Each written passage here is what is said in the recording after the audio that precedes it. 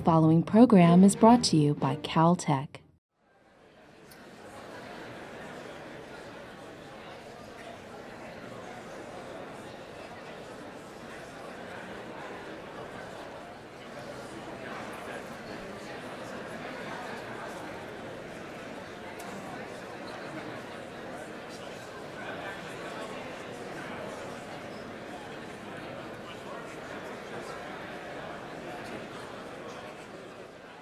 Our first speaker is Eric Ford. He's from the University of Florida. He received his bachelor's degree in physics and mathematics from MIT and his PhD in astrophysical sciences from Princeton. Please help me give a warm welcome to Eric as he discusses how the discovery of exoplanet systems are helping us to better understand the formation of our own solar system. Eric?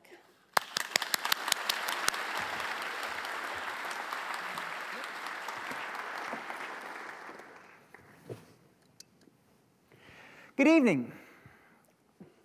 It was great to be here. I'm going to tell you a little bit about how extrasolar planets and their discovery has revolutionized our own understanding of our own solar system. As Bill Nye posed the question, where did we come from? We've studied our own solar system for hundreds of years, and in the past few decades, we've gone into immense detail with planetary missions that travel to individual planets, take detailed measurements. But you can imagine trying to understand people by studying one family. There's such a great diversity of human beings on this planet that you wouldn't have the whole picture. And once you enabled yourself to go look at people beyond your own family, you can begin to appreciate a lot more about the human species. In the same way, we're beginning to do that by expanding beyond our solar system to planetary systems around other stars. Even within our own solar system, there's quite a large range of planet sizes. For example, the giant planets Jupiter and Saturn, much larger than the rocky planets of the inner solar system, Mercury, Venus, Earth, and Mars. Then there's sort of some ice giant, intermediate planets in size, but further out from the giant planets. And this has been what we've been studying for a long time, trying to understand why are the rocky planets close to the sun? Why are the ice giants far away from the sun? What determined that Jupiter is a giant planet 300 times more massive than the Earth? And why is the Earth like it is? Another set of properties that we have measured from our own solar system are the size of the orbits, the distances between each planet and our own sun. On the right-hand side here, we see the big picture with Neptune, Uranus, Saturn, and Jupiter. On the left-hand side, a zoom-in of the inner solar system, Jupiter, the asteroid belt, and the three inner planets. Here's an animation showing the asteroids. So recently, we've been studying small bodies in the solar system, dramatically increasing understanding of the small bodies that give rise to things like the Earth-crossing asteroids in red here, this small fraction of the asteroid belt that can come in and have very interesting consequences for life on Earth. And then on the other side, we see the Kuiper Belt objects. Those objects, asteroids like, let's see if we can play that one again, that are much further from the sun, out typically beyond the orbits of Neptune, another part of the solar system that we know precious little about and are increasing our knowledge of greatly by studying these distant bodies, but learning about the origins of our own solar system. But recently, we've learned a lot by studying exoplanets. To help put that in perspective, I've made a little timeline where I've picked out some highlights of some of the key discoveries in the advancement of modern science and understanding our planetary system. To get started, I'll look at the early 1500s with Nicholas Copernicus, revitalizing the idea that the Earth went around the sun as opposed to the sun going around the Earth. This idea had been around since the Greeks, but for whatever reason, the astronomers at the time modeled the solar system with the planets, the sun and the moon, all going around the Earth. Copernicus encouraged people to consider this alternative model, but for a long time, the difference was largely a matter of debate, philosophy, worldview. It wasn't until over 50 years later that Galileo took a telescope, pointed at the heavens, observed things such as the pockmarks on the moon, the little sunspots on the sun, the moons of Jupiter going around Jupiter, and then finally the phases of Venus, which gave conclusive evidence supporting the model that the planets went around the sun rather than around the Earth. Fast forward over 100 years later, before the first new planet beyond those known to the ancients was discovered. Uranus was actually observed by Galileo and others, but wasn't recognized as a planet at the time. A good bit later, the discovery of Neptune. In this case, there were nice theoretical predictions of where it should be, coupled with observations, going out looking where they were told to look. Combining those two, we're able to detect the final planet in our own solar system. So at that point, we now have completed our own solar system and have been studying those planets in detail ever since. It wasn't until 1993 that we had the detection of the first planet around another star. It came from an unlikely source. It turns out to be orbiting the remnant of a once massive star that's spinning rapidly, emitting radio waves that pulse at the Earth, and were detected by a radio astronomer observing from this giant dish in Puerto Rico. Although the first exoplanet, it's so bizarre around this other type of star, a pulsar, that it's quite different than the planetary system we live in, and it's sort of a testament to the power of planet formation to create planets and have them survive in even the most hostile environments. A few years later, astronomers announced the discovery of 51 Pegasi, the first planet around a star like our own sun.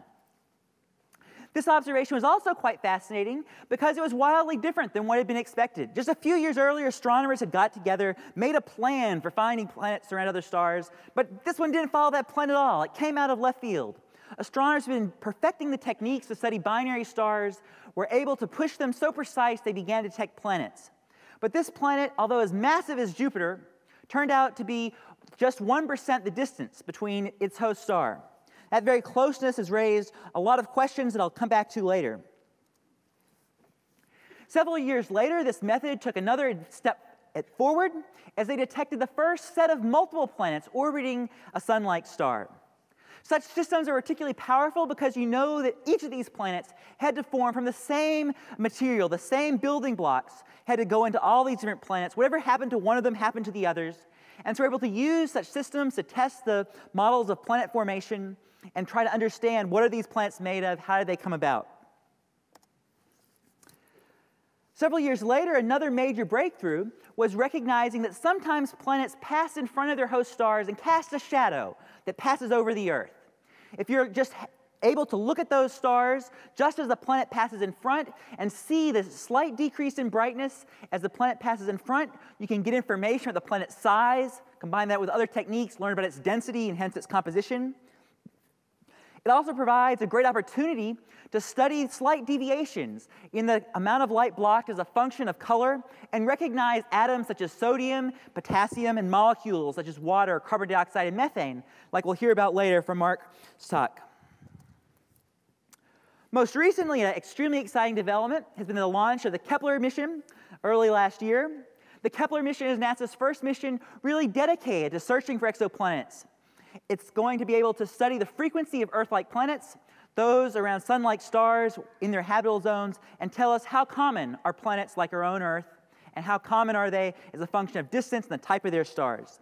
That will allow us to design a whole new era of space missions, ground-based instruments, to go out and characterize these planets, learn more about them, and answer some of those questions that we'd really like to get at. So let's come back to the question that Bill asked earlier. How did we get here? Where did we come from? For a long time, the answers to those questions came from studying the same 8 planets again and again in more and more detail. And as much as we learned about those 8 planets, we were still focused on that one family. Now that we've broadened our view to include nearly 500 planets around other stars, we're able to step back and recognize which of those features turn out to be unique to our solar system, which of those are common to planets in general.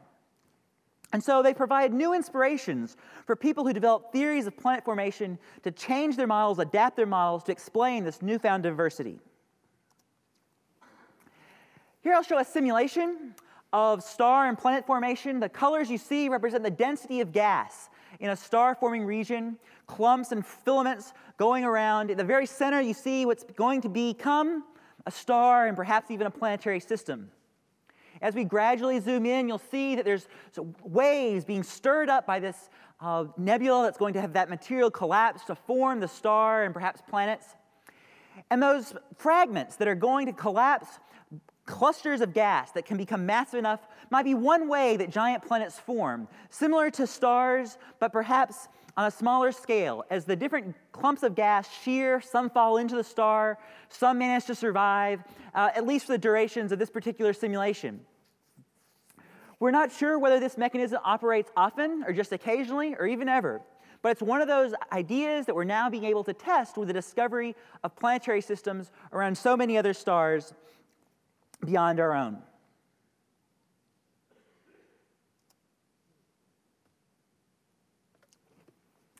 Here I show you an overview of many of the planets we've discovered. On the horizontal axis here, I show the distance between the host star and the planet. On the vertical axis, the mass of the planet. So for reference, here's Earth, here's Jupiter, and the yellow dots show many of the planets discovered by the various exoplanet searches over the past 15, 20 years. One thing you can recognize quite rapidly is that the range of distances of these exoplanets is quite more extended than those of the planets in our own solar system. We have some planets that are even further away than Neptune, but lots that are much closer to their host star than even Mercury in our own solar system. There appears to be a clustering of planets here and perhaps another pileup near the distances between the Sun and the Earth. These giant planets may have gaseous envelopes that make it inhospitable for life, but they might be able to harbor moons that do persist near the habitable zone where there's able to have liquid water on the surface of moons with a small atmosphere like the Earth. But how did the planets get to those wide range of distances? Did they form there, or did they move there?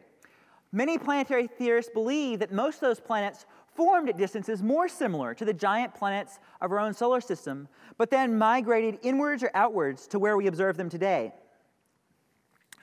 One of the leading models to explain how those planets would be able to move over such large distances involves the planet stirring up a disk of gas, creating waves of density that torque the planet, clearing out gaps around the planet where the material accretes onto the planet to give it its mass. And as the planet sculpts the disk then acts back, pushing the planet inwards towards the star or outwards to the outer regions of that planetary system. So we're very excited about being able to study more and more of these systems to learn about how the planets move after they've originally formed to end up at their positions today. Another property of the solar system that contrasts remarkably with those of the exoplanets is the shape of the orbits. In our own solar system, most of the planets travel on orbits that are roughly circular. The distance between the star and the planet stays nearly constant throughout its year. On the other hand, the exoplanets often travel on highly elongated orbits. One of the most dramatic examples of this is shown here with a planet that comes all the way out beyond the orbit of Venus to a distance comparable to that habitable zone, where you might even be able to condense water on a moon of this planet. But then it plummets in to just a few stellar radii, where the temperature heats up to thousands of degrees. Such extremely elongated orbits appear to be rare, but slightly less elongated ones are quite common. And those raise this question: how did those planets get such elliptical and elongated orbits? One of the leading theories to explain how the planets acquired such elongations has to do with the way the planets formed among a nursery with too many planets for their own good.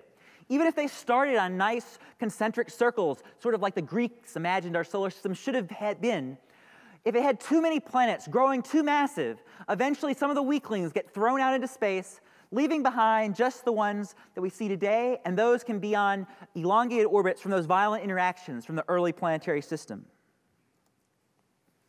To illustrate that, here's an animation of one particular multi-planet system, that first one that was discovered around a sun-like star, Upsilon Andromedae. Here you see two of the known planets as well as an additional hypothetical planet. As we zoom around, eventually you'll see that two of the planets out here will have a close encounter, do a quick little dance, and one of those planets will get thrown out, ejected to float through space for the rest of the universe. If this movie went on 100 times longer and you watched for tens of thousands of years, you'd see the interactions between these two planets cause the shapes of the orbits to change, the outer one becoming more circular, the inner one becoming more elongated. And that's the state we observe the system in today. Another remarkable property of the exoplanetary systems has to do with the precise arrangement of the planets. And here there's actually an interesting analogy to our own solar system. If we look at the Galilean moons, the large moons around Jupiter discovered by Galileo, 3 of them, Io, Europa, and Ganymede, participate in intricate dance where the orbital periods are very nearly a ratio of 1 to 2 to 4. So Io goes around 4 times. For every 2 times, Europa goes around Jupiter. For every 1 time, Ganymede goes around Jupiter. This is not just a numerical curiosity, but is important for explaining why the orbits of those moons stay slightly elongated, not perfectly circular, and the tidal heating that goes into Io in particular drives the planet-wide or the moon-wide volcanism that spews off sulfur ions, creating the nice red images and also the radio emissions from Jupiter that could be detectable from other stars. On the cover of this week's Science is one of the recent discoveries from the Kepler mission, Kepler 9, which contains 2 planets, which participate in a resonance where 1 planet goes around twice for every 1 time the outer planet goes around, very similar to these Galilean satellites around Jupiter. By studying this dance, astronomers are able to measure precisely the properties of these planets and get clues into how these planets may have formed and migrated. We want to use these systems to understand more about how the frequency of planet migration, scattering, and all the processes that have gone into sculpting exoplanetary systems and how our own solar system fits into that picture. So turning back to the question of where did we come from, before we started finding exoplanets, astronomers had the idea the solar system planets formed as they were in the orbits they are today and lasted there for 4.5 billion years. Today, we have a very different view. We believe the solar system was born with planets packed more closely together, perhaps even with some additional planets that we don't no longer have in our solar system. But with time, the planets became interacted with each other, managed to either eject planets or at least stir each other up, migrated through the disk that those planets formed from, created elongated orbits, such as seen here. And Neptune, in particular, probably had its orbit circularized through interacting with the abundance of Kuiper Belt objects back from when that disk was hundreds of times more dense than it is today.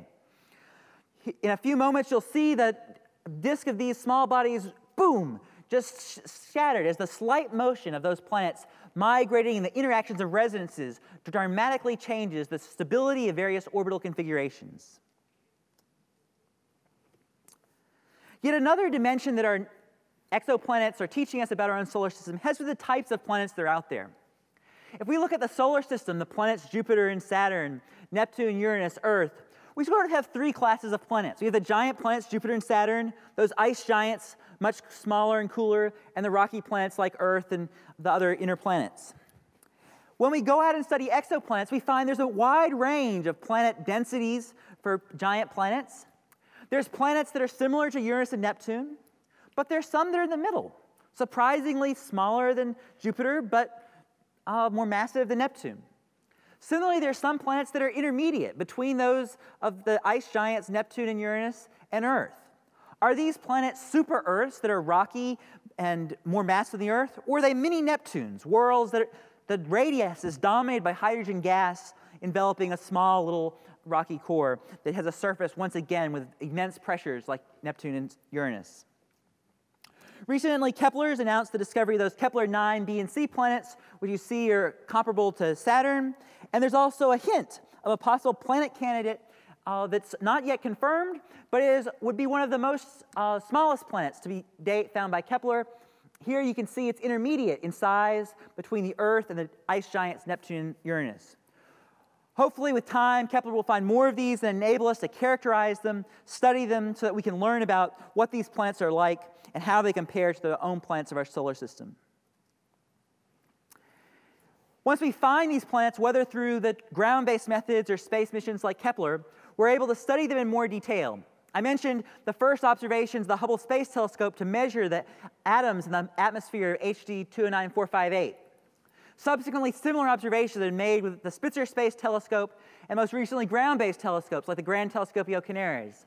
We're able to study the atmospheres, the atoms and molecules, the temperatures and pressures, the atmospheres of these planets to learn not just about their orbital properties, but also about the compositions and nature of their atmospheres, and contrast those to those of the planet's own solar system. In many cases, they have wild chemistries, things like titanium oxide clouds, methane-dense atmospheres that are wildly different from any analogs in our own solar system. So having seen the overview of the rapid progress of exoplanets over the past 2 decades, we're left with the exciting prospects for the future. What new future space missions, ground-based telescopes and instruments will enable us to characterize and discover more planets, learn more about our own solar system, and answer some of those basic questions about where did we come from? Thank you.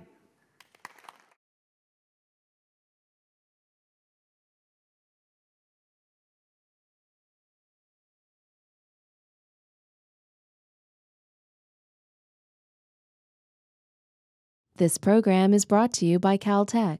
Visit us at caltech.edu.